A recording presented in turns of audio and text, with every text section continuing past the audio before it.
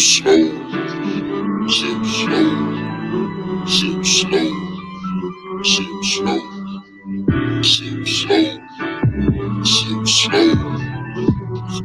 Frank Lee, homie. I'm only sipping it slow. Come with me on a ride. I'm only sipping it slow. Take a sip, I bet it get you right. And I only speak it if it's real, yeah. Only spill it if it's true, yeah. Everybody want the tea, so you already know the deal. I always sip slow. Come with me on a ride. I'm only sipping it slow. Only helping you grow. Tell you things that you need to hear, not only things you wanna know. Keeping you up on your current events, I swear the world's so cold. Talking about marriage and sports too. Man, you gotta catch the show. You better believe me. Got Allen-T Weezy, J. Martin, that JT, make it look easy. Whenever they speaking about any topic, if I spoke about it, I was really about it. Ain't no front, I was real about it. In my white cup, it got hen inside it. It's a message for everybody. Now I'm only sipping this slow. Come with me on a ride. I'm only sipping this slow. Take a sip, I bet it gets you right. And I only speak it if it's real, yeah. Only spill it if it's true, yeah. Everybody want the tea, so you already know the deal. I always sip slow. Come with me on a ride. I'm only sipping it slow.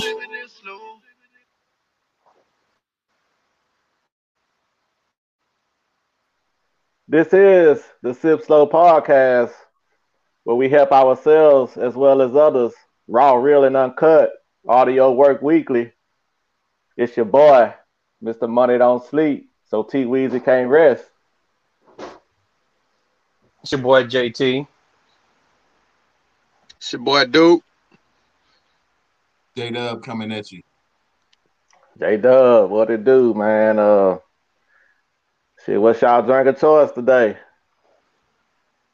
Man, I'm on a little whiskey. All right. I'm on a gin and juice. That's it.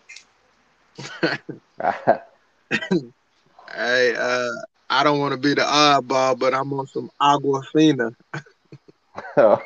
Hey, ain't nothing wrong with it.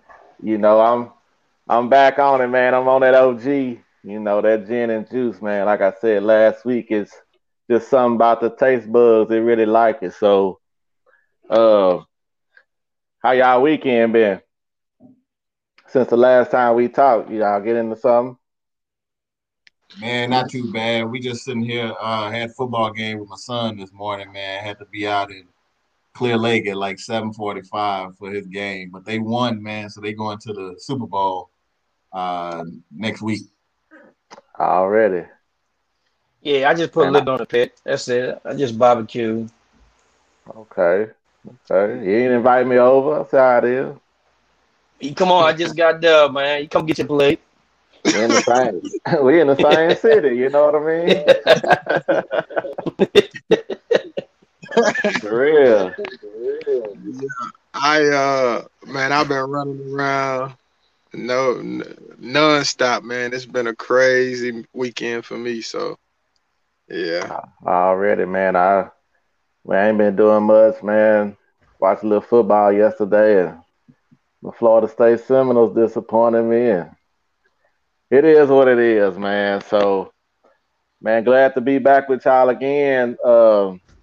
Today, man, we have a special guest. Whenever we bring someone on the Sip Slow Podcast, you know, we want our audience to get something out of it, whether that's knowledge, someone doing something positive and amazing in the community that should be highlighted. So today we have a award-winning author, poet, and one of Warden, Texas's own joining us today, Mr. Van G. Garrett. Van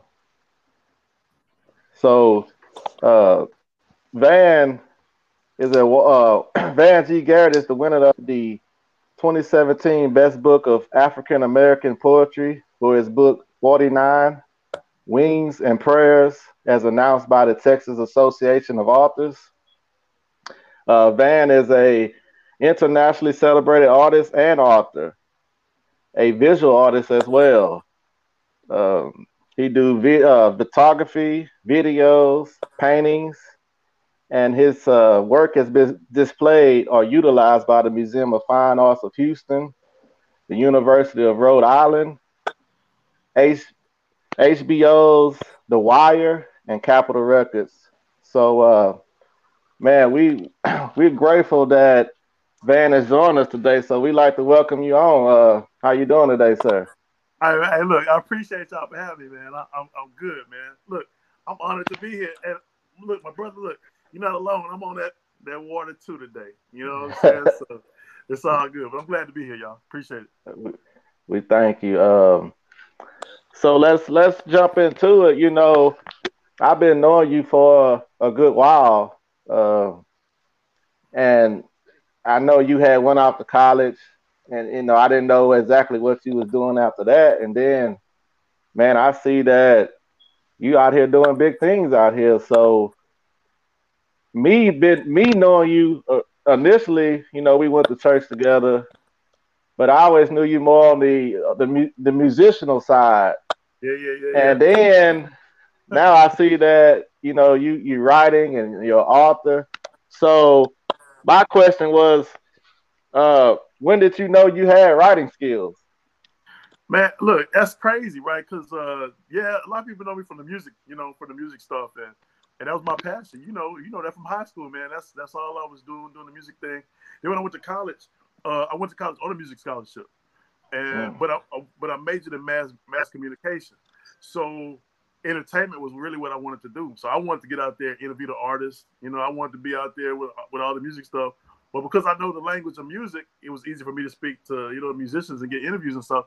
So, yeah, man, it was cool. Like I said, just one blessing after the next. Because when I was in college, I worked for Capitol Records and Source Magazine. And it was cool doing all that stuff. But then it was like, I wanted to tell my story. So then that's when the whole poetry thing came about and all that. But I say I probably knew that I had some talent with that probably junior year in high school. Okay. I had a teacher and he was like, you know, I think this is what you ought to do. And I was like, really? So yeah. So I just kept pursuing it, man. You know. Junior year in high school. Junior year in high school. Yeah. Okay. Yeah. So what was your journey to get here today? All right. So backtrack. So I went to college for radio, television, and film, and I thought I wanted to be on TV full time. And I did a little TV for a little bit, but I really like radio. You know, I really enjoy radio, man, and so that was a lot of fun. And so I did that. I did a lot of freelancing and stuff, and had the opportunity to go to New York and work on some things, work on some projects, meet some people there. But I kept coming back to Texas, man. Texas is home, so I kept coming back, and the stuff I observed in Texas, then I kind of put my little spin on it, and then when I go to New York, I take that flavor there and then bring stuff back, and like I said, it was one of those things. I've just been blessed, man. I've had the opportunity to meet some people who have really helped me to find my way. You know, they really helped me to find my path, and just sticking with it. You know, so I do this like every day. A lot of people think, some people think I just came into it, like I fell into this overnight, but bro, I've been doing this like for 20 years. You know what I'm saying? So, really? Yeah. So 20 years. Yeah. But don't get it twisted. I'm not that old. You know that. You know? Right. I just started young at it. So, yeah, man. But a lot of trial and error, and you know. At the time, it was like when Diddy was popping, right? Everybody was like, "Man, I want to be like Diddy.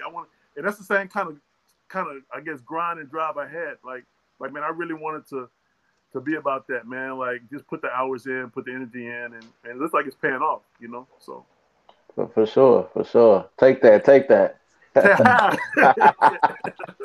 Already, Doug. Yeah, Van. Man, I knew of you Yeah. throughout school. You were a couple of years ahead of me, and I went to El Campo, but I did know of you and your sister and your dad and mom, man. Yeah. So one, I just want to say, you know, hats off to you for what you have done and accomplished, and I know obviously that's still just the beginning. You know, there's a lot of work out there, and I'm pretty sure there's still a lot on your plate that you have to get out. But I wanted to ask you, you know, you've been able to travel the world quite a bit and see a lot of different things, go to, you know, obviously many places, but how has that inspired your writing and you know what goes into your poetry even just that experience? Okay, yeah. Look, yeah, man. Wherever I go, it's like I take a little bit of that energy, but I also like to think I'm bringing that energy too, you know. And so I'm trying to remember. I say probably my first taste of going to New York. It was like that's when my eyes were open to, man, like it's a huge world out there, right? And so it was just like I got bitten by that bug, that travel bug, man. And so I would be applying to different things, different programs and that. And but when I started traveling internationally, then I saw it was a different type of love, man, a different type of respect. Now, don't get it twisted. People aren't gonna always show you like a certain level of respect just because you're in their city or in their country or whatever. But I would say I went to some place like I'll say Europe. When I went to Europe, people just seem to respect me as an artist, right? They respect me as an artist, and then I'd be invited to different places. I can meet different people, and then having those conversations, I would be like, oh, so this is how you do stuff. So then when I came back to the States, I would put that in my work, but not just all the positive stuff too, man. Because I've been in some situations where if you think it's bad over here in the States, man, you go some places and you've been the only black man in some of those spots, you can really feel that energy. You can feel that tension. It's a real situation. So so that really influenced my writings. And then like I said, but meeting good people. I love to eat. So, you know, getting some good food, man, and the music. Like I'm really big into hip hop. And so it's crazy because you'll listen to hip hop in another country and you'll hear the beat first. And then you can feel like the emotion and stuff. And then so what I try to do is I try to, no matter where I am, have people to feel that same type of vibe, the same type of emotion, you know. So Wonderful, man, wonderful. You got another one? No, go ahead. Somebody else shoot, go ahead. I'll come back. I got a question. What was your inspiration for the poetry book of Pet Bulls and Jaywalks? Oh, yeah, man. That's yeah, look, man, so look, so I had a pit, right? I had a pit. And I love dogs, man. But like being on the road, well, not right now. You know, with everything going on in the world, like I'm not on the road like I used to.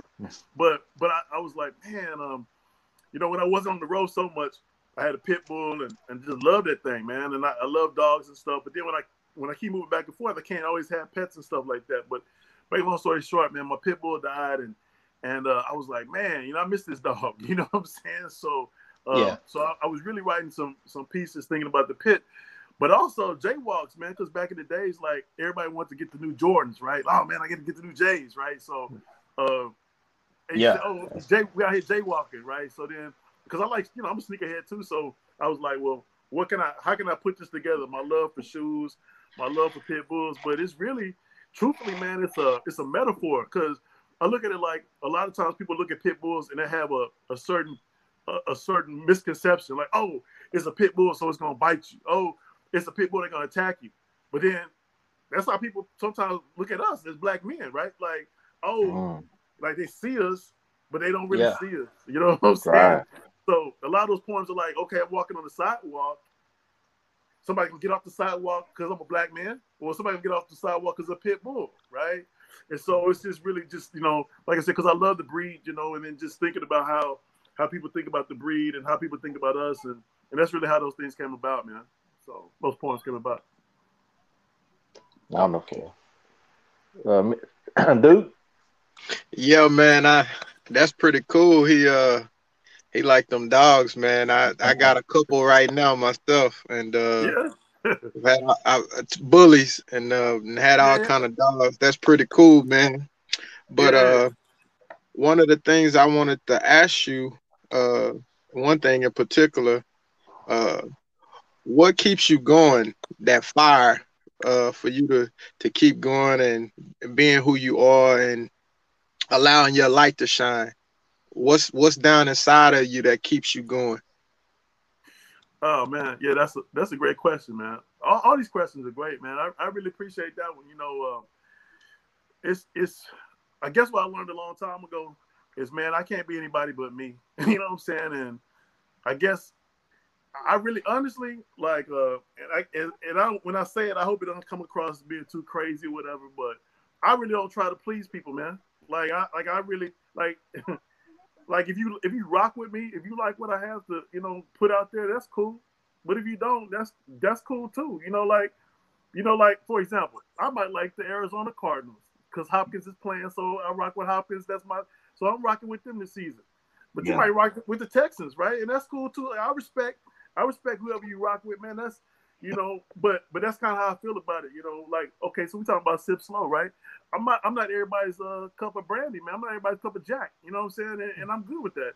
But what keeps me going every day is I know, just like y'all, man, like you have something to say, you have something to tell people, and you have stories, and people need to hear them.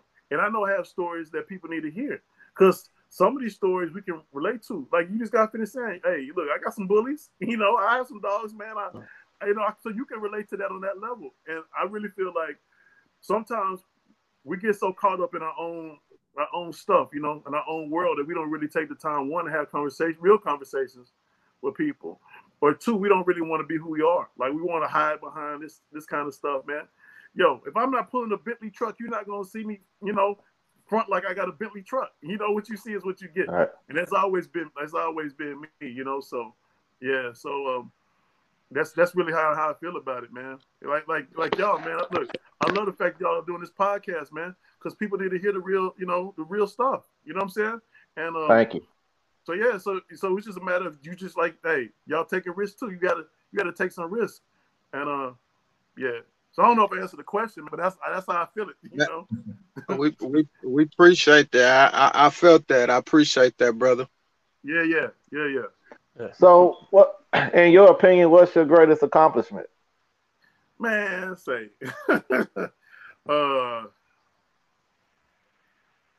probably, especially right now, man, just to be alive. You know what I'm saying? Bro? Right. Like, you can't really take that for granted, man. And I know that might sound crazy, but there've been some times, man. There've been some times when I've been in some situations where, you know, in the real sense, I didn't know if I was going to make it through some stuff, man. You know.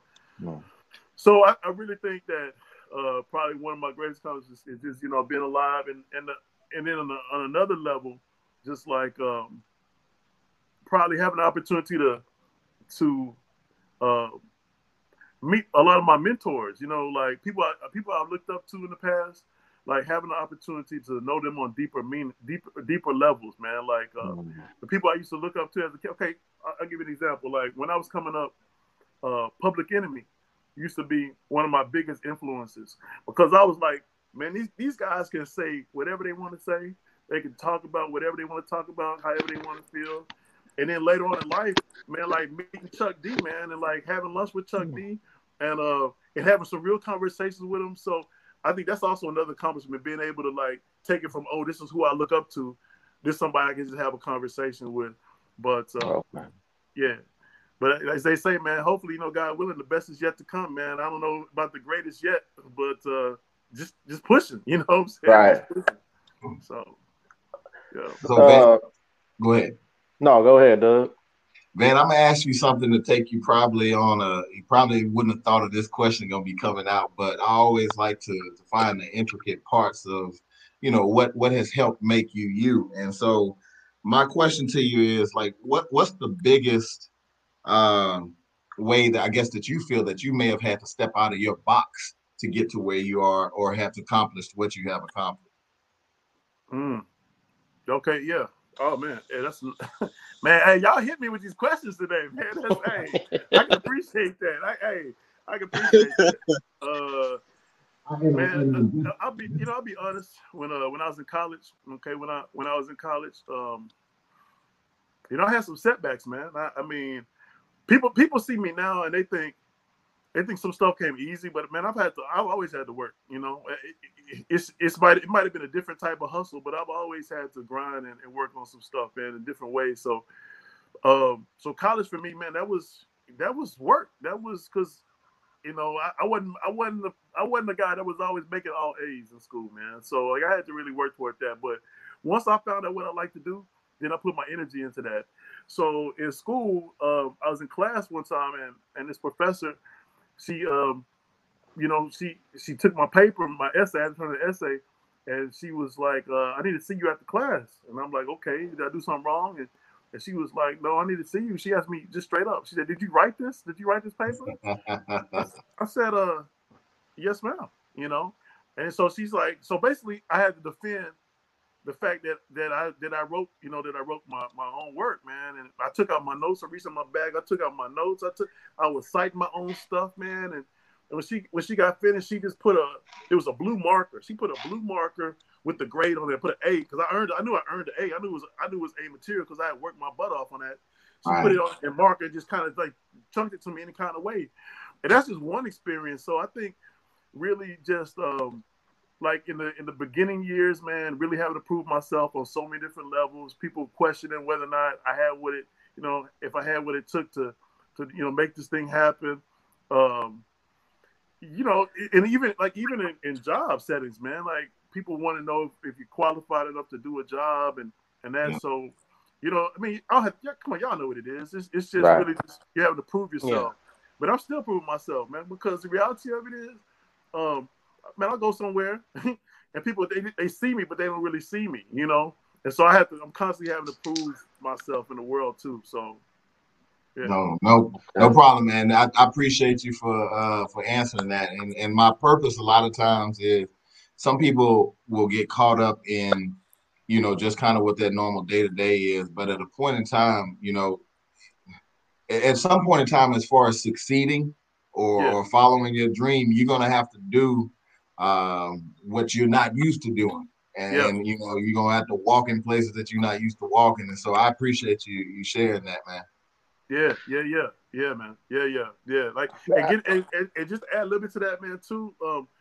Like I said, we talked about this earlier about some countries, man. I've been in some countries where I literally could count the number of black people on my hand, right? Wow. And so that's already kind of it's intimidating, man. It's intimidating. It's super scary because like you out there and stuff and. You know, so that's a challenge, man. But that's where that's where faith has to kick in at some point, man. But I've been in some places where it's been a different type of challenge, and especially with race, you know. And so some of my early work, you know, I wrote a lot about race, you know, because it's a real deal. I mean, lately I've been writing some more things about that, but I want to bring that up too. But yeah, man, it's definitely been a conflict. So right now, if I'm not mistaken, you teach African studies at U of H? Right. Yeah. Okay. So I teach 8th grade as well. I teach 8th grade literacy, and then I also teach African American studies at UH. And so I teach them before they get to that point, and then when they get to that point, going out there in the world, and yeah, man, the UH, you know, I love both of those opportunities because it gives me an opportunity, man, to just have some real conversations. Obviously, on the middle school level, I'm just trying to get them to think critically, man. But on the college level, then I'm challenging them a whole different way, man. We're talking about, agency. We're talking about certain systems. I know because I've been following what y'all been talking about too, and it's interesting, man. You know, a lot of the issues that y'all bring up on the podcast, we had those real conversations. You know, we talk about racism, we talk about discrimination, we talk about politics, we talk about all these things in the classroom, but with the focus being on how do the things in the world affect us as Black people? You know, so. So, do you have a love for Africa? Man, do I? Come on, man. And on top of that, is it something that you can share with the audience that they might not know about Africa? But because I've been learning some things about it myself, so you certified in it, so you know, is it one thing? I know you go over to Ghana, Yeah. and if I'm not mistaken, they offer citizenship to us that was taken away from them. Am I right? Yeah, hey, you know, yeah, it's yeah. You know, matter of fact, you talk about Ghana. That's yeah, man. Okay, so all right, so let me go back. All right, so my graduate degree is in literature, African American studies, and so man, I took these courses at UH, took these courses in African American studies, and I felt like I got like a really good education. But I said, yeah, this is like book knowledge. I was like, I'll never really know the true story unless I go, right? So I ended up getting a fellowship, ended up going to Ghana. I went to Ghana for almost 20 days. I was almost there for a month. And while I was there, had the opportunity. It was eye opening. We had the opportunity to go to the slave castles, Elmina. Got a chance to climb the highest mountain in Ghana while I was there. Just learned a lot, man. Just a whole lot. And Did you? and yeah, and that brought back another appreciation. Cause it's like one thing, man. Like you moving around the city, you see black people, you be like, hey, what's up, right? Man, first thing that was crazy for me, I'm in Africa. Like every time I saw somebody black, I kept saying, "What's up? What's up? What's up?" I couldn't stop saying, Right. "What's up?" Everybody black, you know. Everybody, Right.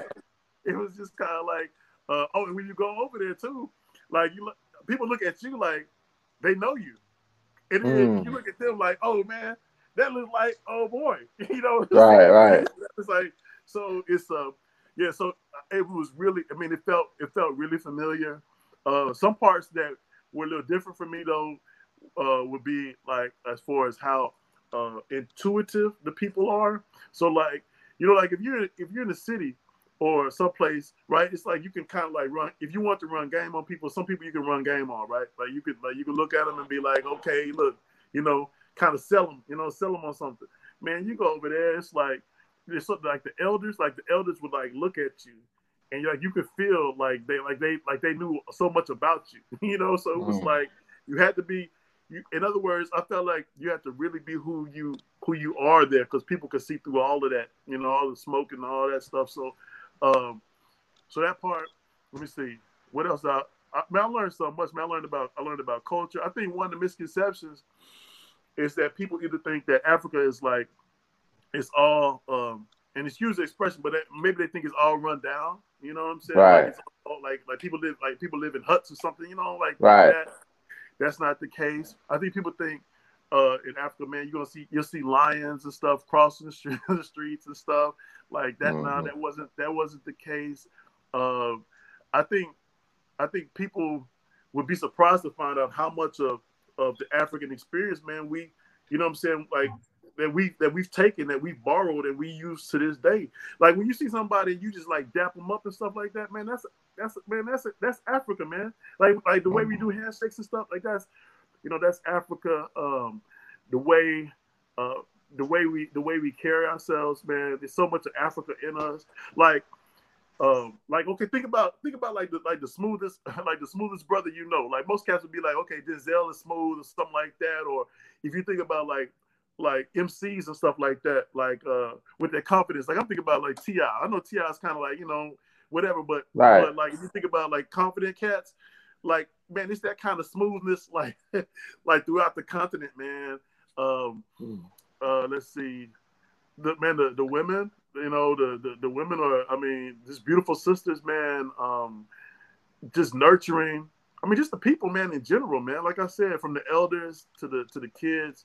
And I really think people really had a heart for like just like what's real. And I think that that really shaped the way I see life too, because it wasn't about, man, trying to let me just jump, fly, and hit these streets. It was like how are we like really as a family unit? How are we taking care of one another? You know what I'm saying?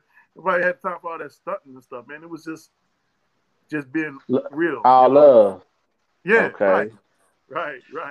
Did you ever visit the Point of No Return? Oh yeah, man. Yeah. Point of No Return.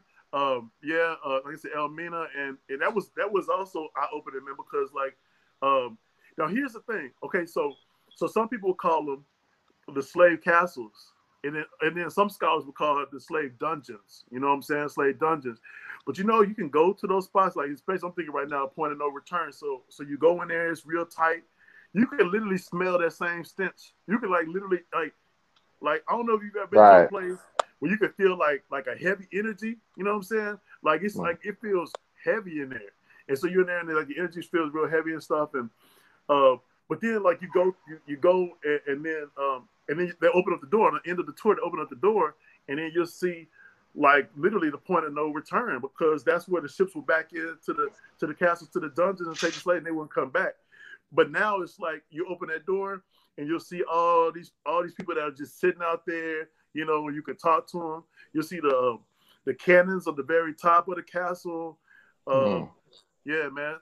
Look, bros. I would encourage all y'all, man. Y'all get an opportunity, man. Please check it out. It'll open your eyes, and it'll definitely change the way you view life. You know, it'll definitely change the way you view life. You know.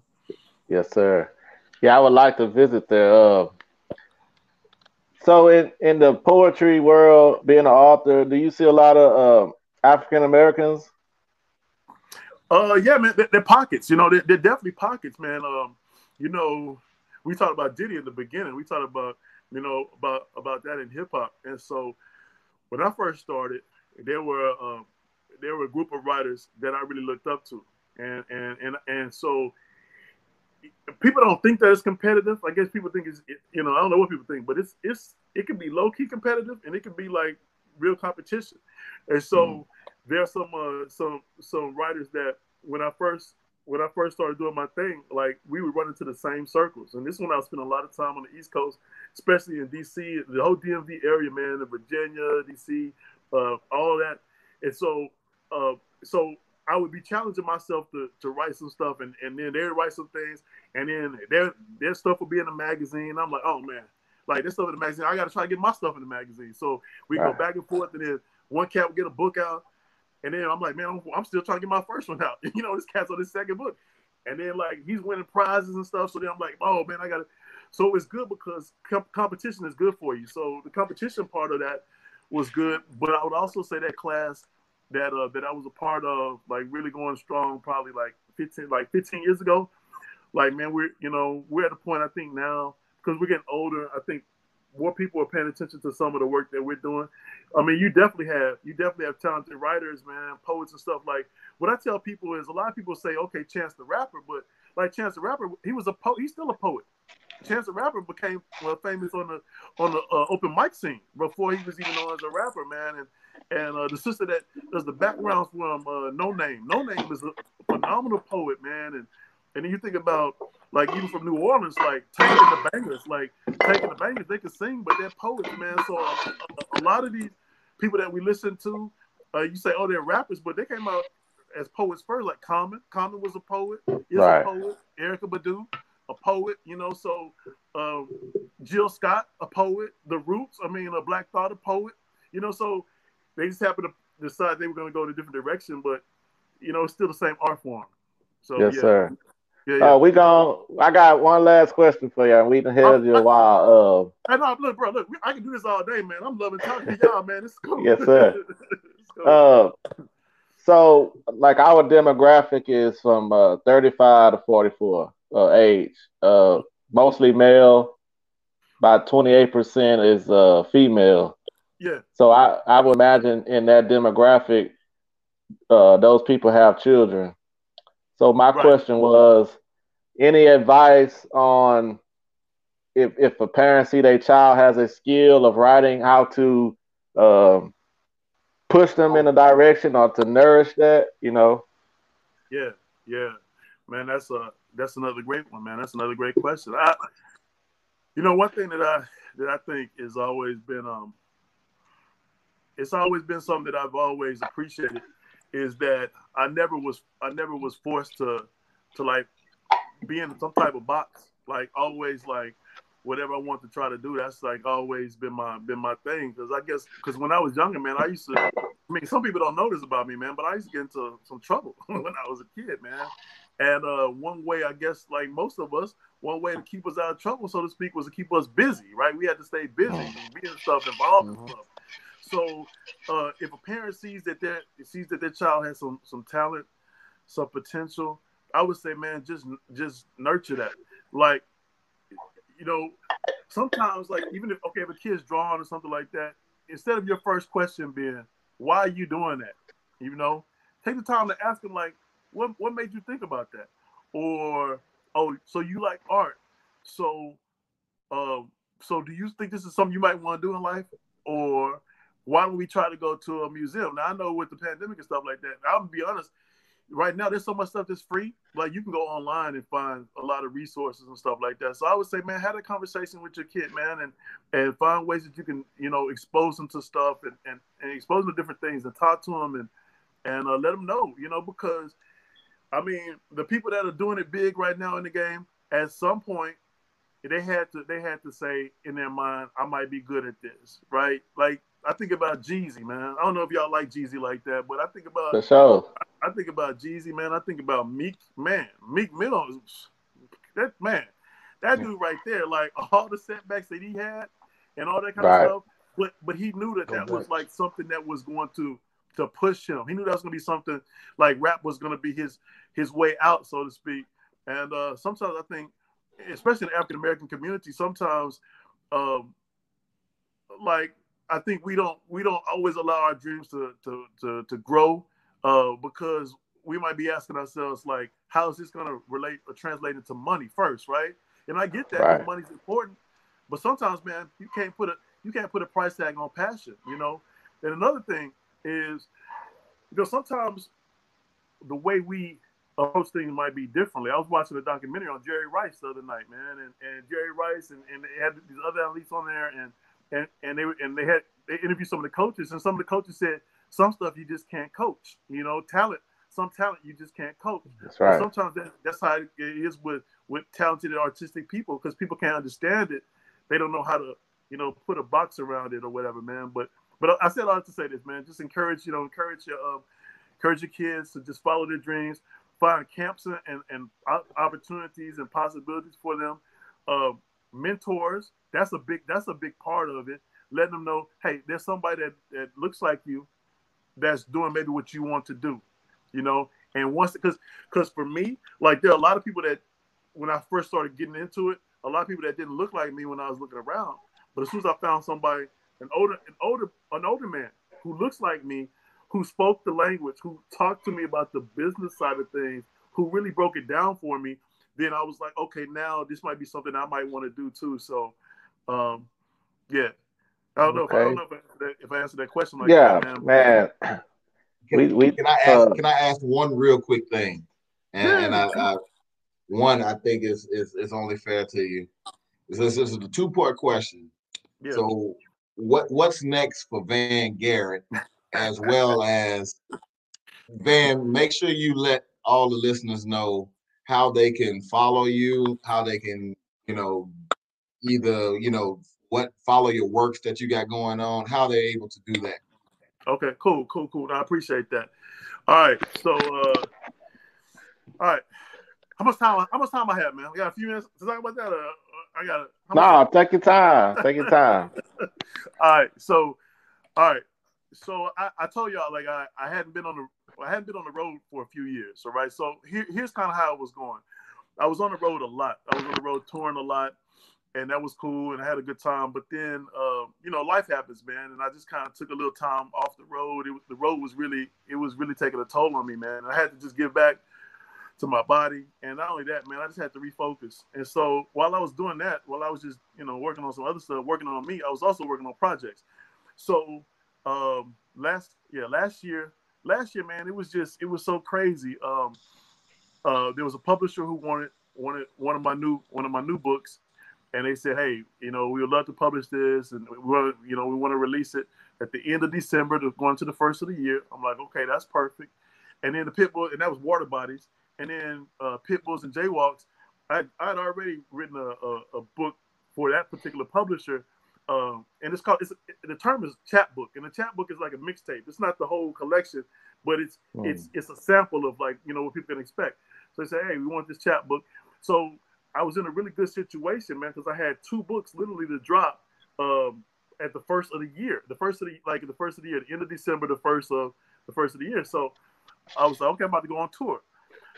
So I remember I did the first date was in Corpus, and it was good, man. It was a nice little vibe. I mean, people showed up, showed love, and that was cool. But the second event was in San Antonio, and that was in March, right at the very height of the pandemic. It was in March.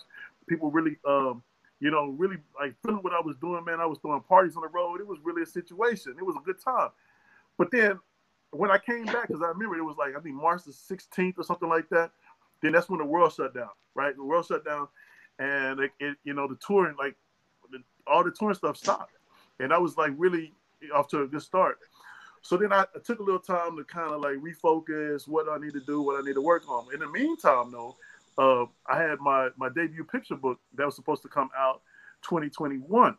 But I heard from the publisher, and the publisher was like, hey, you know what? We're going to push this back. So I was like, okay. So to answer all of that, so some of the projects, many of the projects that were supposed to come out 2021 have been pushed back to 2022. So that's cool.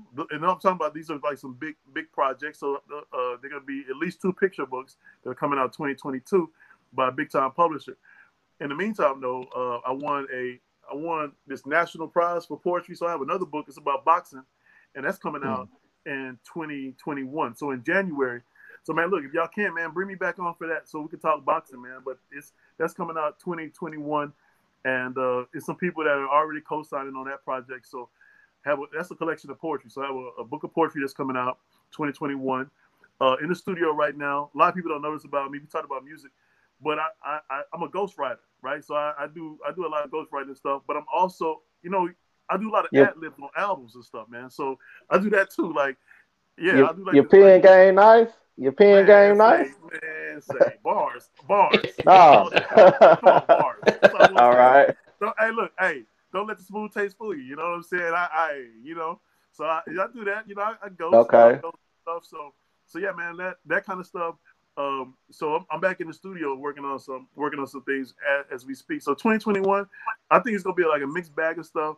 I'm just kind of playing things by ear as far as like when I'm gonna be able to get back on the road, because I know people have been asking like to make some school visits, and I'm doing some virtual stuff coming up. Oh, but I would say probably in the spring that I might be doing something in Wharton. So I'll let y'all know, because somebody asked me to do something for some community. It's a community project, so that might be happening. If y'all want to find out more about me, you can check out just check out Van G Garrett. I'm real accessible. There you go. Go to the website, VanGGarrettPoet.com. VANG, another G, ARRETT, poet.com. You can catch me at Van G Garrett 1, the number 1. And yeah, man, and just follow my different platforms. I'm on Twitter. I'm on IG. My Facebook public page. Check that out, because sometimes I'll post events on that, and some other things rolling out, man. Just a lot of things. So right now we're just putting a lot of pieces together. Expect some videos pretty soon, because I'm working with some artists on some things, so some videos too. So yeah. Okay. Well, man, before I let you go, I gotta ask you. I see you on IG, doing the inspirational things every morning. But I see you be fly. I saw you with the OV, with the the sweatshirts, and you had that OVO joint on. I was like, man, what's going on here? So man, where you getting this from, man? Hey, look, don't let that smooth taste fool you. Sometimes I'm low key with it, right? So you peeped it. Sometimes people don't even see it. You know what I'm saying? You be stunned. You be stunned. It's low key though. Sometimes, man, like I said, and it's. Like I said, I count it, man. It's a blessing for me, man, because like I've been in different circles, man, and I move in different ways, man. Like honestly, like in a real conversation, I'm telling y'all, man, like in a real conversation, you might catch me right now, getting ready to head to the studio to work on a country album, man. Like to write some lyrics for a country album, and then tomorrow you might catch me in the studio, working on a Meek Mill type of album, man. Right.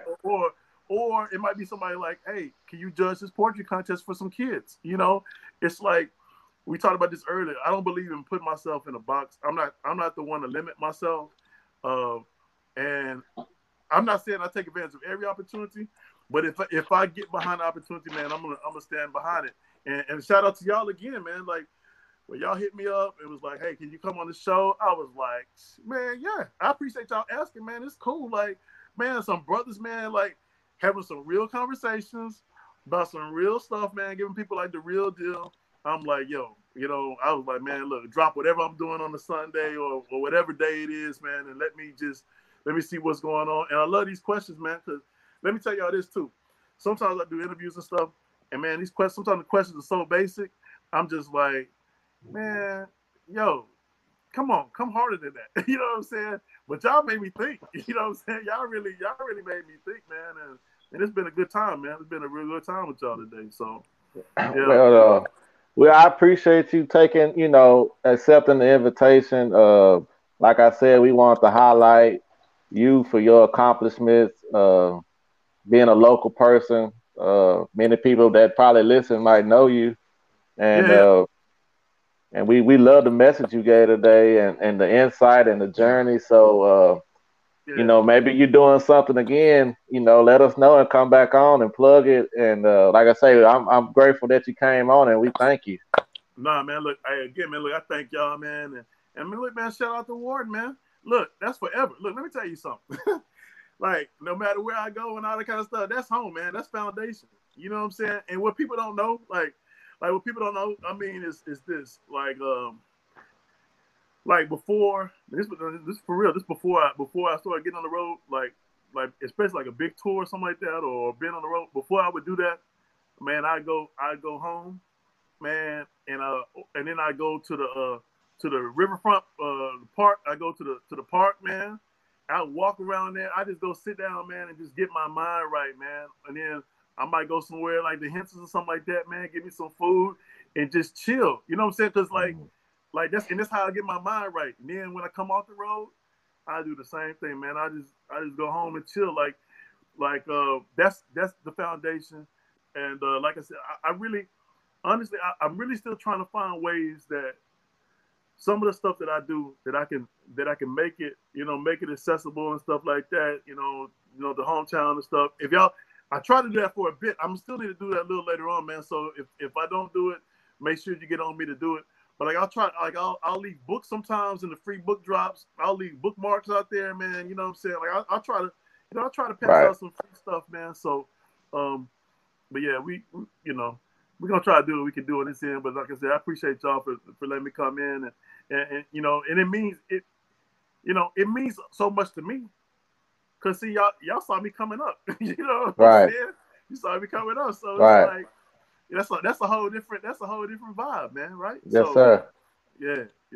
Okay, well, we thank you again and wish you much success in the future. I mean, I appreciate it. Look, man, hey, much success to y'all. And like I said, I'm already gonna shout y'all out. I did a little bit, but I'm gonna shout y'all out in a big way, let cats know.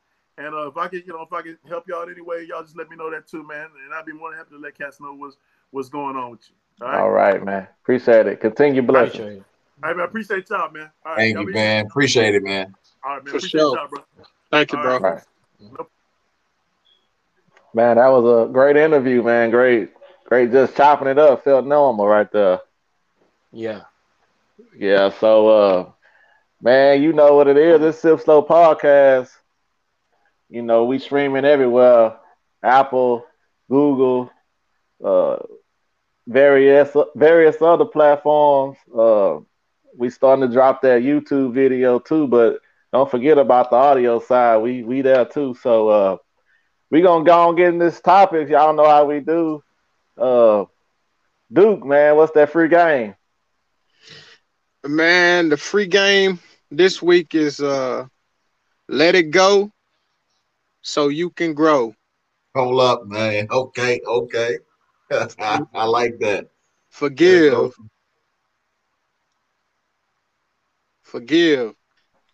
Okay. I like that. Yeah, Let man. it go so you can grow. That's nice. And forgive. Okay. Yeah, Duke, I had to write that down, Duke. I appreciate that. A lot a lot of us, thank y'all. A lot of us, we hold on to stuff, and sometimes it's months, sometimes it's years, and it stops us. It prevents us from growing. It prevents us from being successful. It prevents us from having our breakthrough that we want and need. And it's just easy to forgive, man, and let it go and move on. Sometimes we hold those things inside of us, and it makes us weak. And Yes, the sir. people that we are holding these things against, then moved on, ain't even thinking about it. But yet here we are still stagnant, holding on. So just my thing for the people and for me too. This helps me too to let go, so you can grow. Forgive. Okay. Man, that's solid, man. Yeah. Yeah. You, you gotta feel that. You gotta feel that. So, you know, you got a lot of people that go to college. You got some people that go to a trade school. So, J Dub, man, what's your thought? What's best to do, college or trade school? Man, you know something? Over the last couple of years, my daughter, she's a senior now, and so Make I it look. Hmm? make it Can to you hear where me? it's just yeah. Okay. Um, over the last couple of years, I've had a lot of time to kind of think about this, and I look back. I was fortunate enough. I had a scholarship to play baseball to go to college, and they got my school paid for. But if I looked at it, the way times are changing and the way technology is changing, some jobs are going to end up being eliminated. But I really have to look at the fact of uh, nobody wants to waste money. Let's just at least start there. Nobody want to waste money. And so if you have a better opportunity, unless you're going to school for something that's going to require you to have like a license or, be certified, i.e. like an engineer, an accountant, a doctor, a pharmacist, you know, I'm a firm believer in, if you're not going to go to college for something that's going to come out and allow you anything to really grow and not just sit in debt, go get you something that's, you're going to always be able to keep and have up here. You're going to have practical experience, because when you go to school for a trade, you're learning that practical experience, in which is what most companies want. You can go to college for 4 years, 5 years, whatever it may be, for something, and then come out and you can't make the type of money that you would think you would make based on the amount of time you spend in school, because most companies want somebody with experience for you to at least to be able to make the money. And my thing is this: debt is huge. Debt is something that a lot of people aren't able to overcome. Debt is something that keeps people stagnant, not keep people from expanding what they can do. And so if you can find a trade, if you can find something that is going to be beneficial to you throughout, no matter what the economy is doing. I mean, the economy plays a role in it, but if you have a trade in something specific, plumbing, um, HVAC, AC, whatever it may be, graphic design, anything, you can always have the ability to start something on your own. And so I hope and I pray for my people and you brothers as well, that we move from always having to think that we have to work for somebody, and go out and find and get your own, whether it's having a CDL, which a CDL, you can make just as much money as a doctor.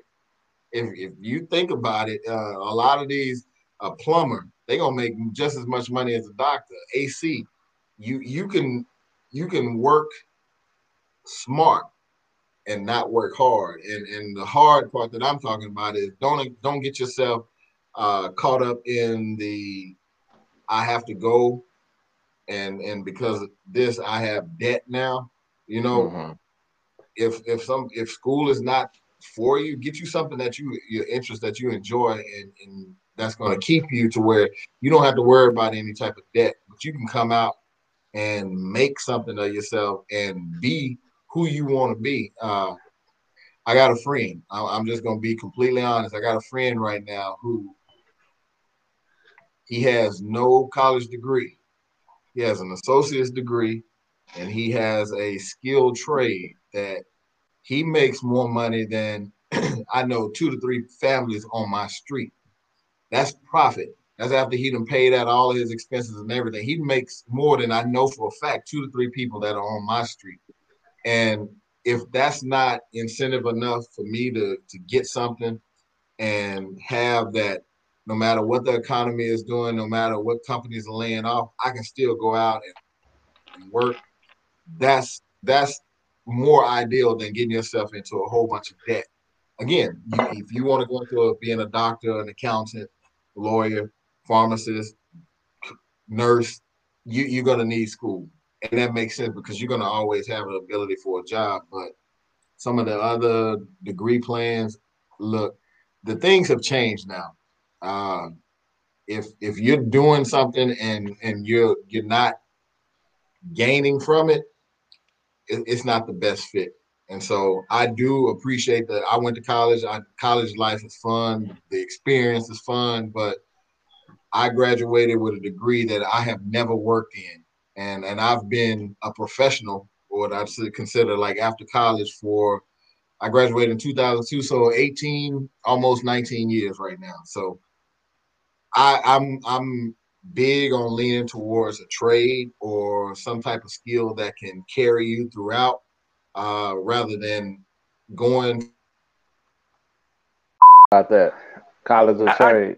I think for some people it could be both, but me, I'm gonna say trade because college ain't for everybody. It ain't for a lot of people to sit there and go through all them years. And like your brother said, you come out with the degree and you don't work for what you went for. But I think the trade would be easy because you got what he said: plumbers, HVAC, electricians. You got all of them make good money just going to school and getting the trade. And like he said, most of them guys that I know that do all this, they got their own business and making good money. So it's just the principle, what you want to do to go to school and what kind of job you're looking for. And right now, it's about 6 more other jobs, but those are top 10 jobs in America that you could go and get a trade for and make a lot of money. So right, I go with the trade, and that's the way I look at it. Cause shit, well, I mean, I can't sit in a class for no hour or no 45 minutes and writing that down. I'm gonna be looking around. Yeah, that's where it's at though, man. Well, man, Dub said pretty much the stuff I want to say, but I'll throw this to y'all. But first off, I do agree that, unless you going to school for something, doctor or something like that, you might want to rethink it. But the average student loan debt for a bachelor's degree is $30,000. So when you get done with school, you looking at that to pay back. And then for a master's degree, it's $66,000. Compare that to a 2-year technical school, which is $10,000.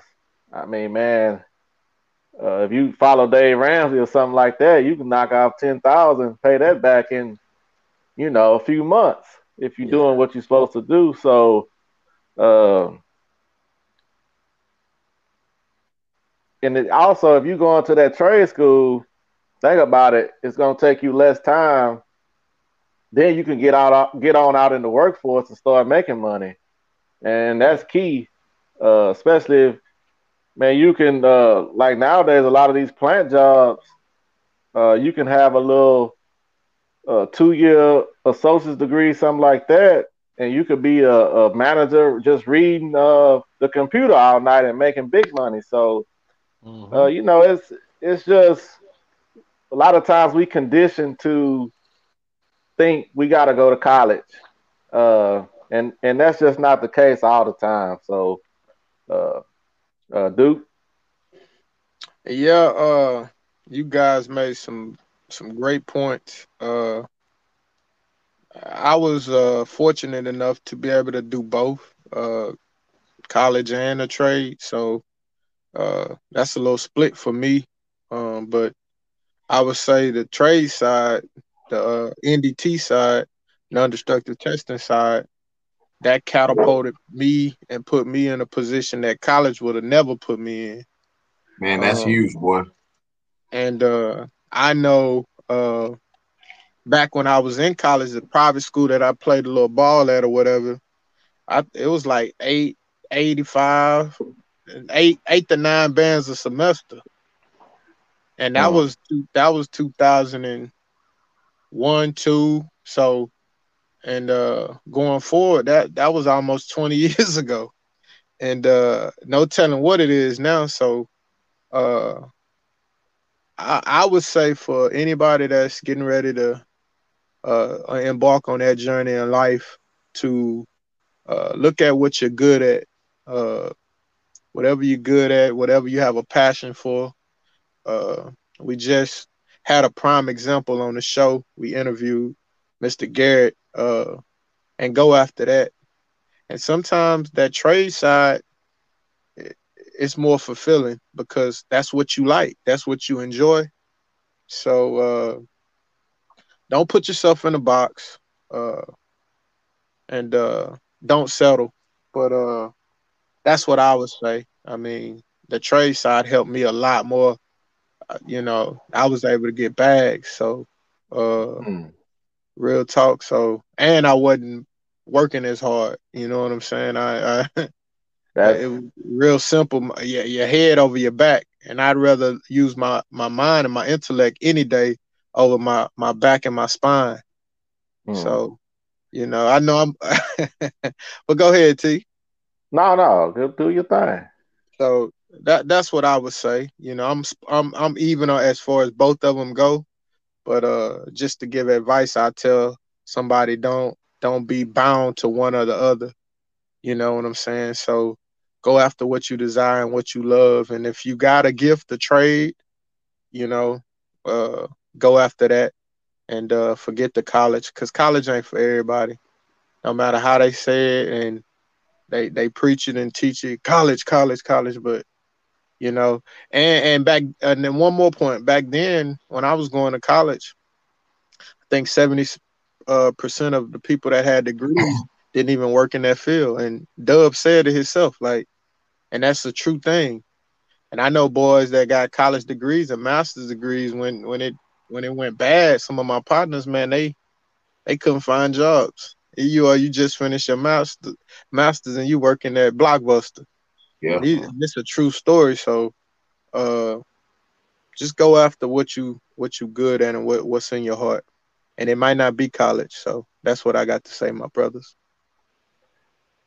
Now I was gonna say that I felt that if you go to college, most likely you'll have that job that's indoors, 8 to 5, and you make your money. To me, on that trade side, I know John just said he had a different experience, but to me, when you go to trade side, most likely you can make money, and most of the time more money than the person that went to college. But from my thought, you're gonna have to work harder, meaning probably more physical labor, unless you started your own business or doing something indoors. But like Doug mentioned, a plumber, you got electricians, but these people got to get out there and go get it. Whereas you in college degree, you would think you behind a desk or indoors or something like that. So I just feel like you got to put in a little more work to make the money, but the money is there and you don't have to be in that debt. So, Doug, man, so what do you tell your kids about the college? And then you too, JT. Man, like I said, my daughter is getting ready to graduate come June 5th. She graduated on her birthday. And, as a parent, I'm gonna be as real as I can with my kids, and certain things. I know her personality. I know what her strengths are. She wants to go to school for business, which is fine. Go ahead and go. But she wants to be a realtor. Honestly, that's something that she can actually jump on the day after she graduates if she wants. She can go into real estate school. I'm not putting any pressure on my kids to just pursue college immediately. We've had too many friends of our own who, they got these great degrees. They got a degree, but they got these great jobs and paying. But if you really look at it, between what you make, taxes that are taken out of your check, what you owe in student loans, you done dropped now sometime maybe 25, 30 grand. Or now you're on the same playing field as somebody who may not have gone to college. They have the skill that you can't get, nobody's going to take away from you. Not everybody's going to go off and do their own thing, even the ones with a degree. I'm not pushing my kids to just say necessarily go to college immediately. Think about your life. Think about what it is you want to do. Don't waste your time. Don't waste your money. Well, our money, essentially. Don't waste that. But pursue what it is that you want to do. Figure out who you are. If you have to work while you're, paying for your school or, getting school paid for while you're working, whatever the case may be, that's fine. Nobody's putting no rush on you to get the degree. Obviously, we want you to pursue more than just high school. But as for my kids, no, look, figure out something what you like, what you're strong at, and then pursue it. It's not it. We love you regardless. We behind you 100%. That's true. I just told my boy when that time come to think about it and so what he want to do. And I told him, I know school ain't for you or for everybody. Get the trade, But I told him, think about what you want to do because I'm not going to rush you and press you about going to college. So I told him that's up in the air, but, at least get something. Take some kind of trade or something. Get some up under your belt because you're going to need it. That's what I told him. Yeah, because, it's a lot of times we see that you got kids that go to school, they mess off 2-3 years because they don't even know what they want to do. They're just up there partying and this and that because they're away from the house. So like Dub said, if you make that child have them a job to help to pay for that, now you're going to separate who's serious and who not, because you out there putting your money to it. But when mom and daddy footing the bill, like the old folks say, man, easy come, easy go. You know what I mean? That's it. So you are listening to the Sip Slow podcast. Jay, man, how to be a good friend, a real friend, not just a good friend, but a real friend. What's your thought on that? The thought on a real friend is it's not when it's good. It's when the tough get going, when it's hard. Everybody can be there when you got good times, but when you at the times when that friend needs you to be real, to be upfront with them, don't sugarcoat it. That's what being real. Sitting down, having a good conversation, talking to them, even when they're going through something, just another listening. Being there for them, because everybody ain't got nobody that say they real. Because some people say they're real, but if you need to call them at 2 o'clock in the morning, talk to them about something personal, they sleep. But it's a difference. It separates from real, and some people call it real, and then they not real friends. But and now these days you really can't count on your hand of having a real friend. But from the things I've been through and been around, I know some guys that I'm on the show with right now. They've been real. I went through some difficult times that, hey, you need something to talk about. You need to talk to me, call me, whatever. You look back on that, man. That's what you call real, though, because everybody don't tell you that, especially when you're going through some where I call it dark times. It's something we all got to go through in life, but it's a hard thing. But when people tell you that, you could call them and talk to them. It makes a whole lot easier and better. So that's what I call more of a real friend. You can just talk to about anything, man. You in that you keep between you and that person when you talk. It ain't going out the window, going to other side, the north side of Houston, or Victoria somewhere. You know, it's there with them, and that's it. No. For sure. Ah, boy. Yeah. The north side of Houston, huh? Yeah, it's man. Yeah. Yeah. Man, I feel that first off, it has to be, you got to have love for one another. You know, that's your friend and a real friend. Y'all, you know, you got love for one another. And then also you got to support each other. Like Jason said, man, it's good times, it's bad times, it's happy times, it's sad times, you know. And you got to be that person to pick the other person up. Also, you got to be a good listener. You know, sometimes you don't need to talk.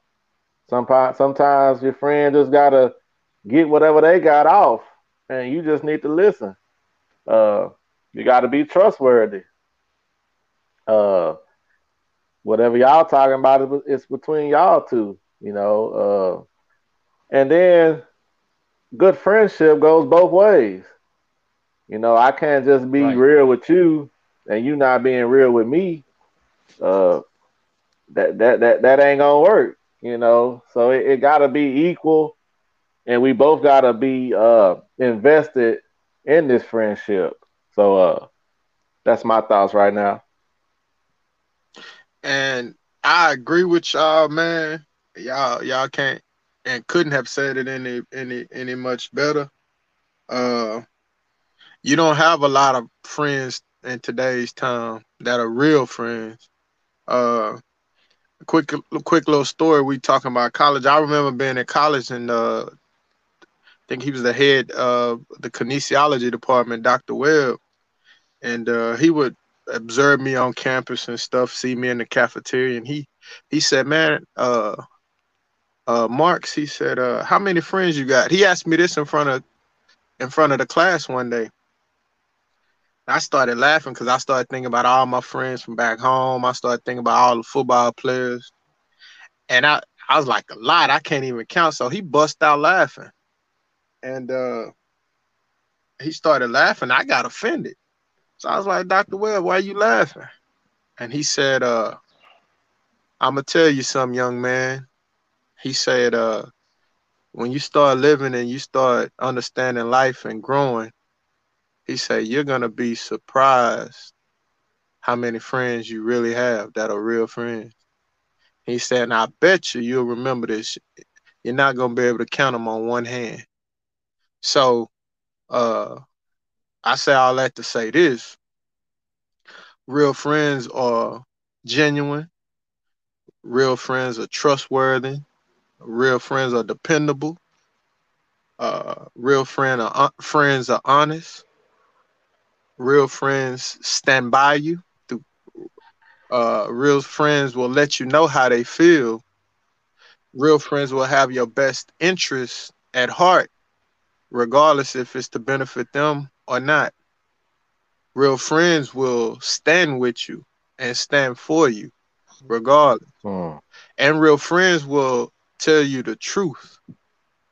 We need the truth. Sometimes we have friends that go along with us when we're wrong, or amp us up when we're wrong, but we don't need that. So that's what I say. And I can say that y'all are real friends. You know what I'm saying? No matter what I done been through in life, no matter what then came up, you know what I'm saying? Being gone, being around, I got some brothers that I could go to that I know, good, bad, and ugly, that's gonna give it to me raw, real, and uncut, and that's gonna stand by my side. So I'm thankful to say that I got real friends on here right now. So that's what real friends are to me. So you mentioned something, Duke. See, you don't need nobody that's gonna agree. No yes man, so to speak. I know I done told Jay, man, look, if you see something going on that ain't supposed to be going on, you need to tell me. You know what I mean? Because if you don't tell me, then I got an issue with you. Right. If we real friends. Right. So now everybody don't feel the same way. And I think that if you don't feel that same way with your friend, that might not be the friend you just need. Just keeping it straight up, because That's true. I'm not gonna let my partner be out here looking crazy or doing something crazy. So how do y'all feel if your partner come at you and say, well, look Duke, look Doug, look JT, man, you out here moving wrong. You need to do something different. How do y'all feel about that?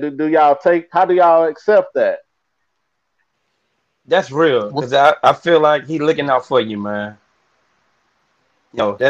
He really tell you that, then he looking out for you, because whatever you're doing is a consequence in it. So he giving you heads up. Maybe it's something he went through to be like, man, don't go that way.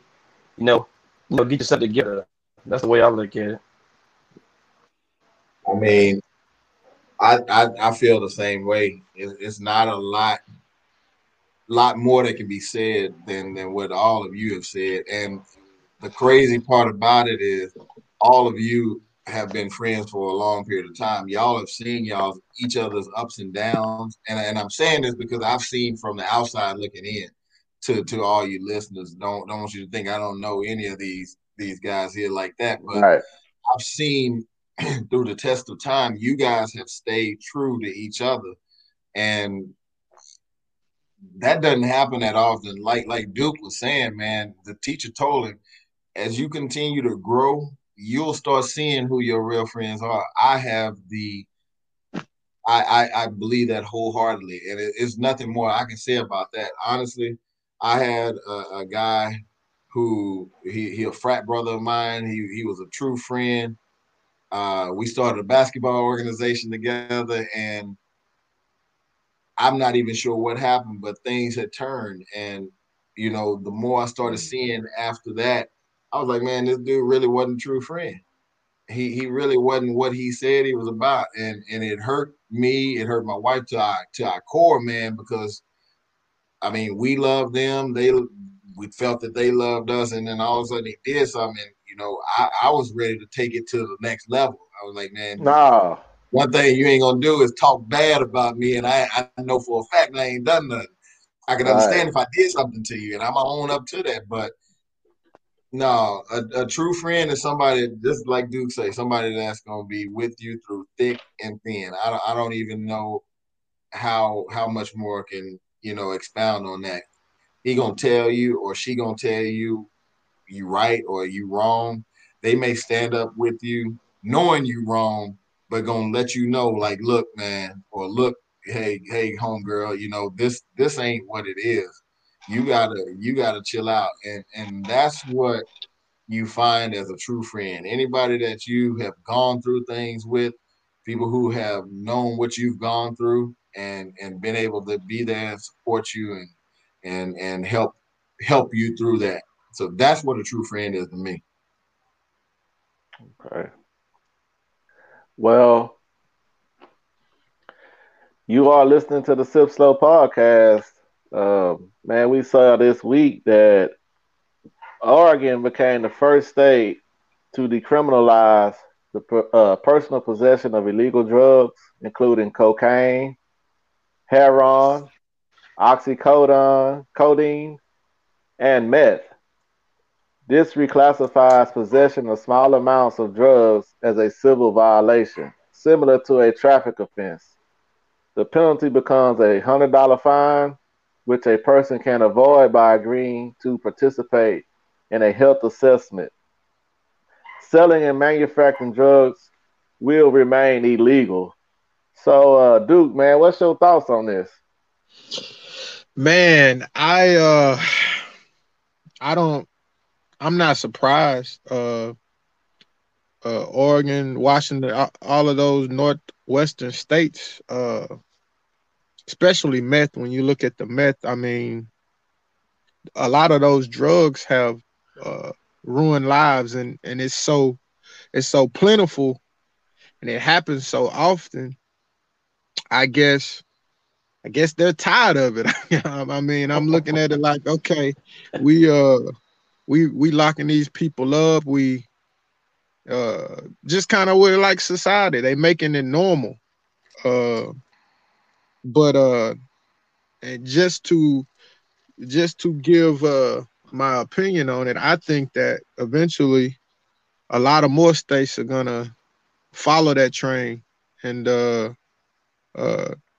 eventually Texas. I think weed will be illegal, and you know, a little slap on the wrist if you know on the amount side. A lot of more other states will do this. I mean, it's not really that surprising, being that I got some brothers up there, some boys up there, and it's just crazy, man. The drugs and that drug game up there is bad, and you know, maybe I don't know, maybe maybe they'll find out that it's not a good deal. That's not really a good idea. So, I mean, it doesn't surprise me, man. I mean, the way the things are, like I say, is getting crazy. So, they getting high up there, man, boy. what? You ain't lying, shit. Hey, zombies too. Zombies, man. For real. Yeah, Doug. Yeah.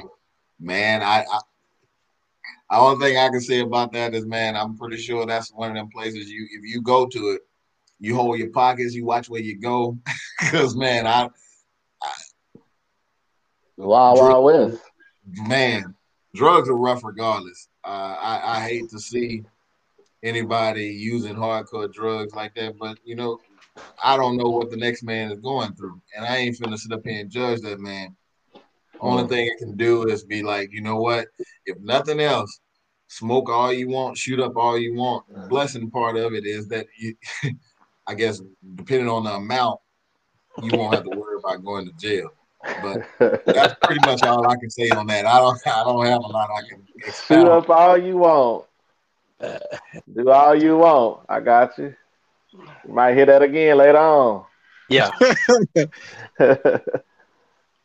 I just think it's a little crazy though, man. I think it's, you know, to make money, you put them over $100, whatever. And two, they say they got to help some of the veterans, man, to ease their minds. So yeah, I guess, you know, they find a way to make money, they can get high. Shit. Like you say, when you're high, you feel no pain. So they might get a lot of people come up there to move up to the Oregon, man, you know. That's true. That's true, though. You know, to get high. You know, for something like that. So that's what I say about it. Hey, I'll tell you what though, you know, dealing with that meth, I mean, they gonna get some people get some good work hours out of them because they ain't sleeping no time. Yeah, you gonna have that you gonna have that black and white in your mouth too. Keep gone, boy. You out of there. Yeah. Start looking like Skeletor.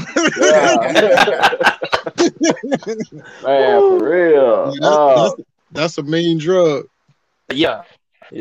I'm gonna touch on a little something, man. I thought y'all was gonna hit it, but y'all didn't. I sure thank y'all.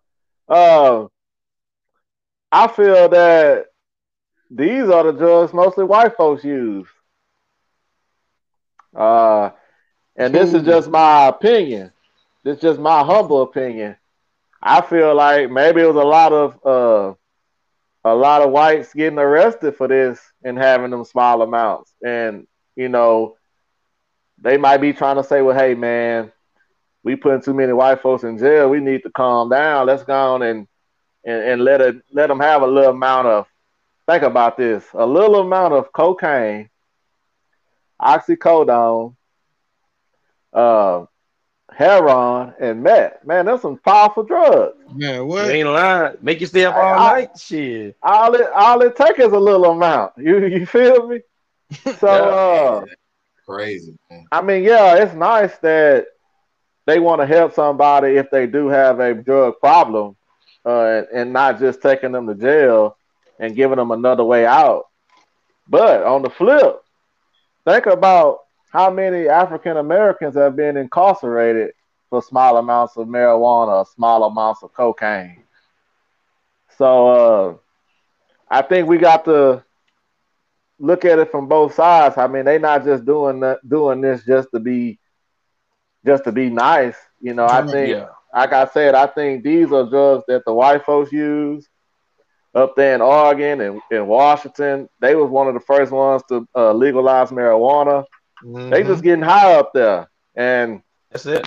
These drugs are probably just ravishing some of their neighborhoods, and most of it is the white folks. So I mean, just keeping it a bean. You feel me? And T, big bro, let me add this too. You got me thinking too. With those drugs, on the going to jail side, those drugs, heroin and meth, the withdrawal.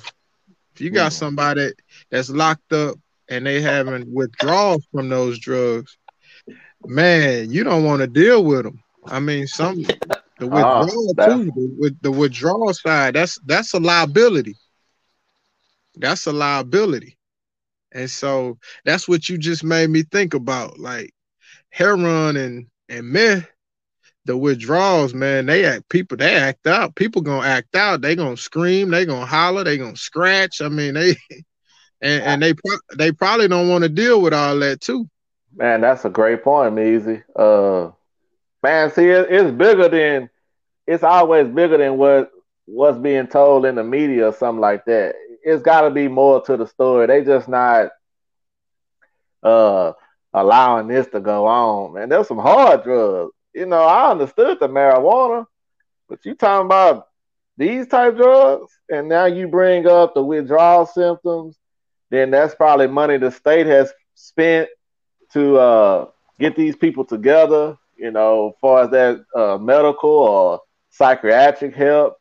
You got to think about all these things on something like that. It's real, man. I mean, we would be crazy. First off, y'all are listening to the Sip Slow podcast. We would be crazy not to talk about the election, man. You know, we like Drake and Future said, man, what a time to be alive. So it's a lot of things going on. It's look like it's gonna be a shift of power in the country. This thing lingered on for what, Tuesday, Wednesday, Thursday, Friday, and middle of the day Saturday they come up with a winner. So I just wanted to get y'all thoughts on the election. We're gonna go in that same order, Duke. What you think about that? Well, man, I mean, I haven't watched an election or been that in tune like ever before in all of my years, you know what I'm saying? And I really was like locked in, and it's kind of like you watching the finals or something. Like it was real, like, man, what's gonna happen? What's gonna go on? But it was a real relief for me after it was over, and not to just get off into too deep off into the political side. But man, I was just like, man, I'm glad it's over. Maybe this nation, we can move on. I was definitely happy with Biden and Harris being elected, and I think they're gonna bring some change and bring the people together. I mean, I like the fact that, you know, people were doing the Harlem Harlem Shuffle. Don't tell me. Don't tell me you like that. Come on now. I mean, like that? You like that shucking and jiving? Well, I think we're more powerful. I think we're more powerful when we can set aside color, race, and we could come together. I mean, the country has never been so divided under any president. You look at the history, and I mean, we've come a long way, but I think the division side was crazy with with Donald Trump. But I'm just ready to see what's going to happen and the change. And I think it's a fresh breath of air for me. And I'm sure many others feel the same way. And maybe we could cut down some of the division. That's what I think about the election. And I'm glad it's over with.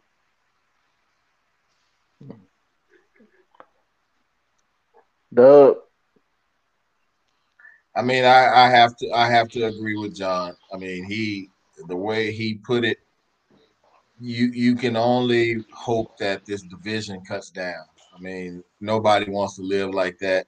This country is supposed to be better than that, but we were finding out more and more that it was turning into something, worse than what we expected. And so I'm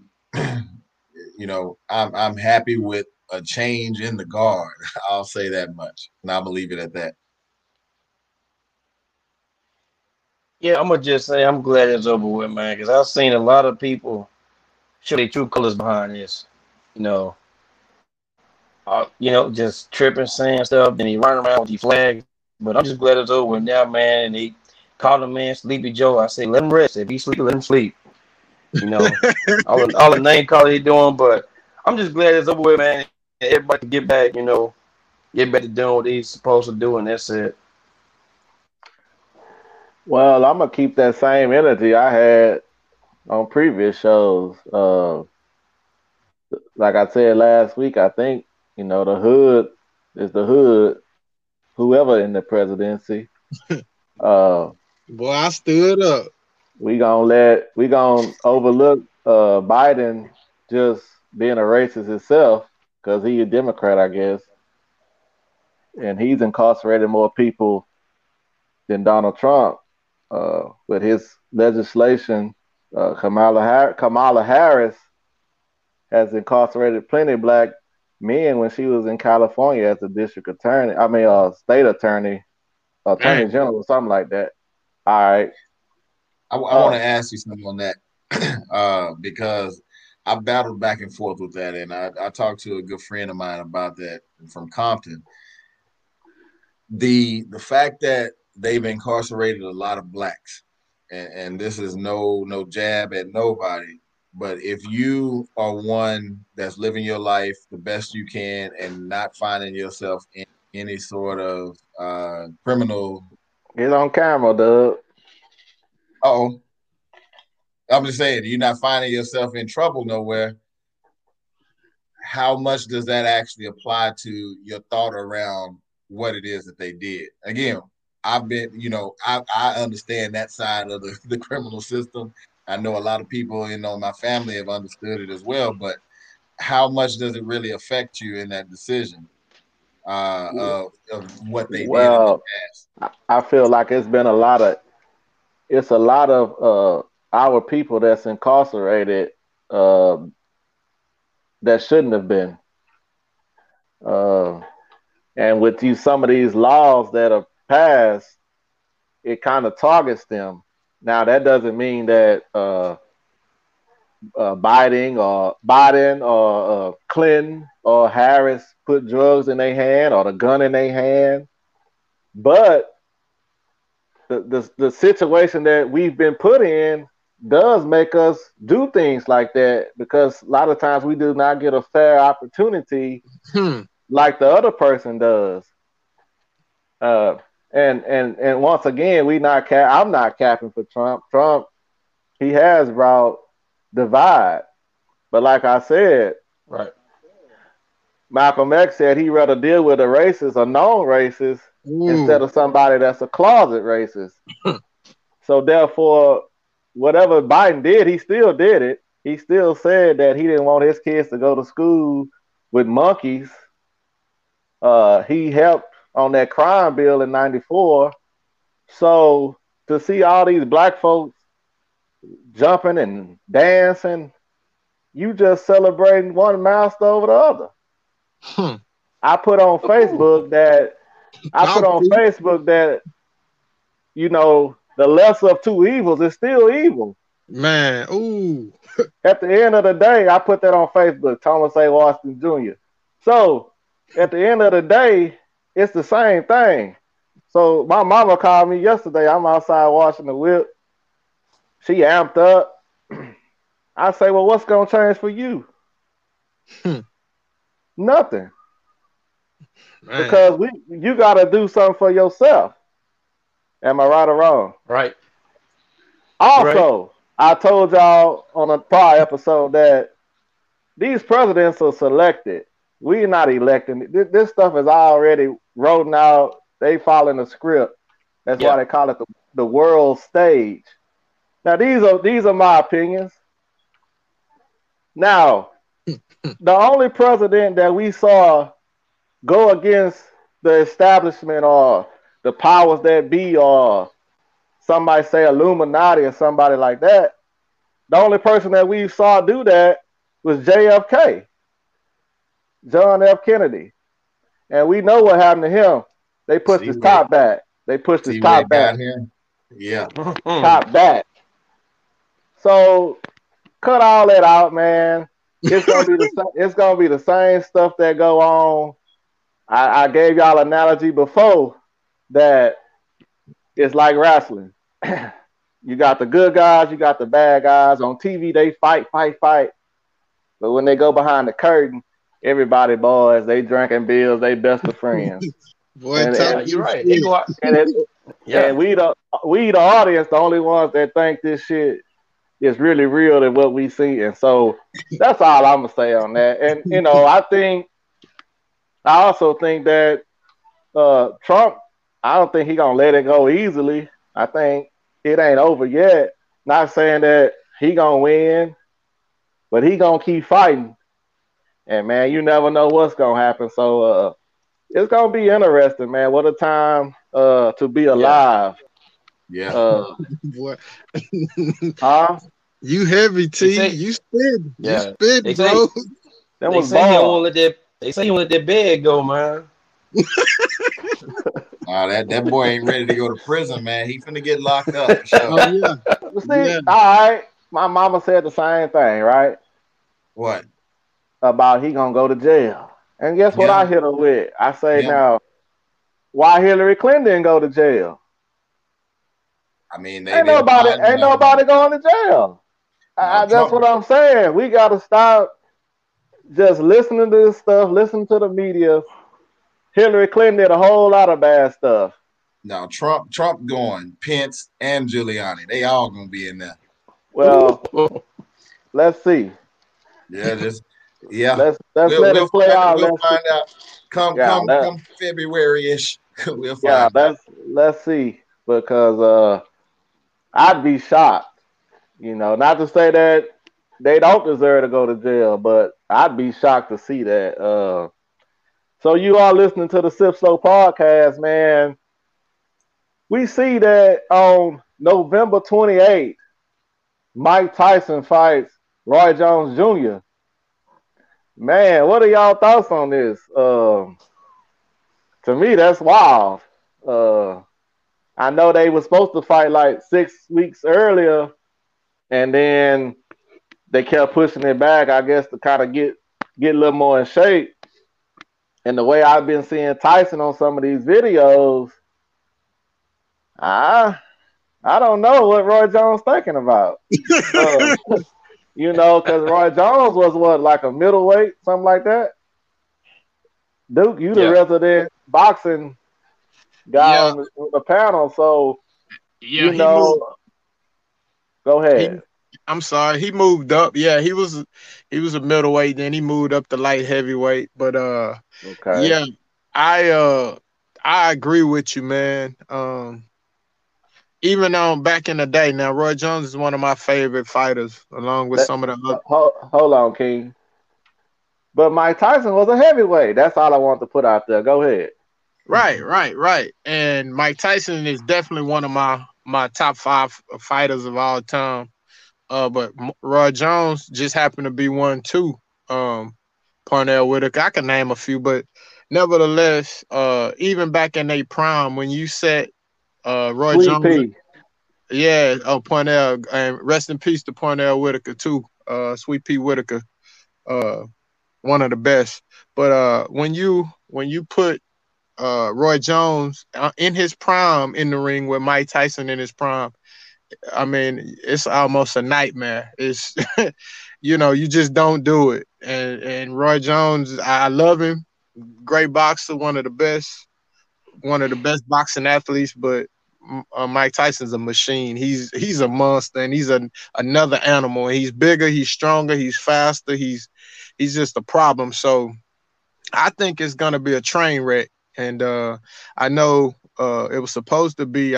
I think they put exhibition limits on it, so they might have headgear or something, or they may try to protect both of them. But if they don't, if they take that curtain down, I don't see it going past one round, man. Mike's gonna knock him out. I mean, and Mike looked good, man. He looked good. He fit. He's snapping punches. His body. I mean, it's just like he's a more in tune, older fighter, Mike Tyson, but he's still. I mean, and that stuff is muscle memory too. A lot of it is muscle memory. It don't go anywhere. But man, he's gonna snap his neck back. So, I mean, it's crazy. I don't know what's gonna be in it for Roy Jones, but man, I wouldn't get in there with a 60-year-old Mike Tyson that's in shape. I mean, I'm gonna just give it to you raw and real, because the dude still, man, he still can snap your neck with a punch, man. So I'm looking forward to it. I tuned in last night, and I throw this in. I watched Gamboa and Devin Haney fight last night, and I'm a big boxing fan, man. I love it. I like to bet on it. I follow it. It's like one of my first love sports. But man, I'm gonna watch it, and shout out to all the boxing fans too, those that like boxing, into boxing, and those that bet on that boxing game. For sure. Real quick, Doug, Jay, real quick, who y'all got in this? Man, I'm going Tyson. Yeah. Yeah, I don't understand, with Tyson being a heavyweight, what Roy Jones thinking about, but it's supposed to be exhibition, but I think anytime Tyson get in the ring, he trying to do something. So, man, what's y'all surprising teams of the week? Mo? I'm going to go with Notre Dame, man, beat Clemson in 2 overtimes. That was a good college game. I'm going with that one. Okay. I'm gonna say them Carolina Panthers. I don't know the final outcome, but man, they were giving the Chiefs a run for their money, and it wasn't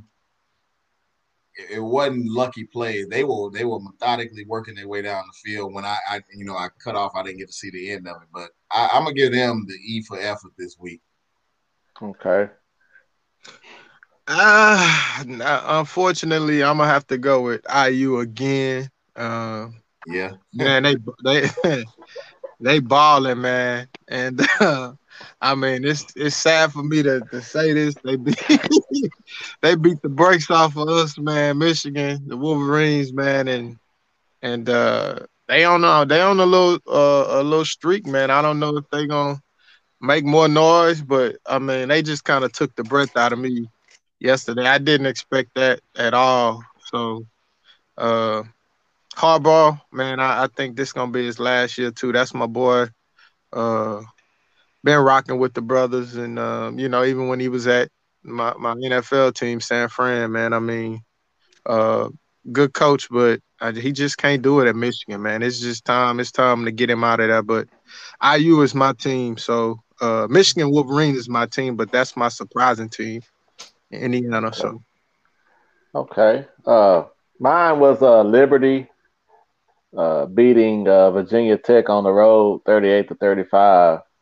That was a thrilling game if y'all didn't see it, the way it ended. Man, I got to back to easy. Indiana beat Michigan 38-21. I mean, man, that's enough said right there. So man, we come to that point again, man. What did y'all learn today, Duke?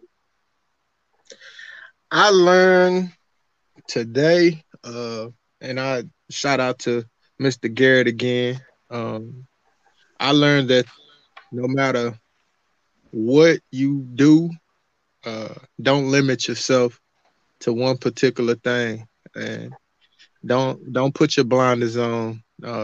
Whether it be your career, whether it be work, whatever's in your heart to do it. I found a great parallel with him because I've patterned my life on that, on going after, even if I fail or doing or trying, at least trying whatever's in my heart to try. So that's what I learned. Don't limit yourself, and don't put yourself in a box. Okay. I'm gonna piggyback that off that and what else he said too. You gotta be yourself, man. You know, at whatever you at, what you're doing, work wise, life in general, you gotta be yourself. So that's what I learned today. Man, I learned I was gonna do something that Van said, but I learned that you gotta have a trustworthy friend because your information could be out on the north side of Houston or down in Victoria. So that's what I learned today. You boys tripping, man. You tripping. You know what? I learned that, no matter what you go through, if you're willing to step outside of your box and challenge yourself on a daily, weekly, monthly basis, you too can succeed just like anybody else that, we look up to or seek advice from. You too can do the same thing. Exactly. I want to, just say, man, I thank y'all for jumping, meaning Dub, who is my brother, Jason Washington is my brother, Jason Thompson, who, he's my brother. Yeah. Duke, who's my brother. And this is an interesting dynamic that we have two brothers on here and we have two cousins. Duke and Jason are cousins. So it's really a family affair. So I want to thank y'all for, coming on this journey with me. I thank y'all for joining in on the show and what we've accomplished and what we're going to accomplish. So we've been, last week was our first time dropping the YouTube video of the podcast. So make sure y'all check out the YouTube page, Sip Slow Podcast. Make sure you subscribe to that, like the video. We got the email, sipslowpodcast@gmail.com if y'all want to give us some feedback or a question that y'all would like for us to ask. Also, follow us on Facebook and IG, Instagram for some that don't know. It's both of them are Sip Slow Podcast. Also, the audio version is streaming on all sites, on Apple Podcasts, iTunes, Google Podcasts, Spotify, Anchor, various other streaming places that wherever you get your audio, you can listen to the Sip Slow Podcast. Just make sure you follow, like, and subscribe. And we would greatly appreciate that. On that Apple, give us 5-star review. Doug? Hey, man, I appreciate this. I'm glad we got a chance to speak with Van to know where he came from and what he's done and his journey throughout the way. And being able to be a part of something with guys that are true friends, that's a beautiful thing. It's a comforting feeling to where this it doesn't seem hard. It's just right. A natural conversation. And so I appreciate that. For sure. Well, once again, let's thank Van Garrett. Y'all can find him, Van G. Garrett, poet.com. He's on IG. He's on Facebook at Van G. Garrett. We greatly appreciate you coming on and sharing your story and knowledge and wisdom. Yes. But hey, You know, it's that time again where you could have been anywhere in the world, but you here with us, and we gonna sip slow, and we gonna live fast. Thank you for listening to the Sip Slow podcast.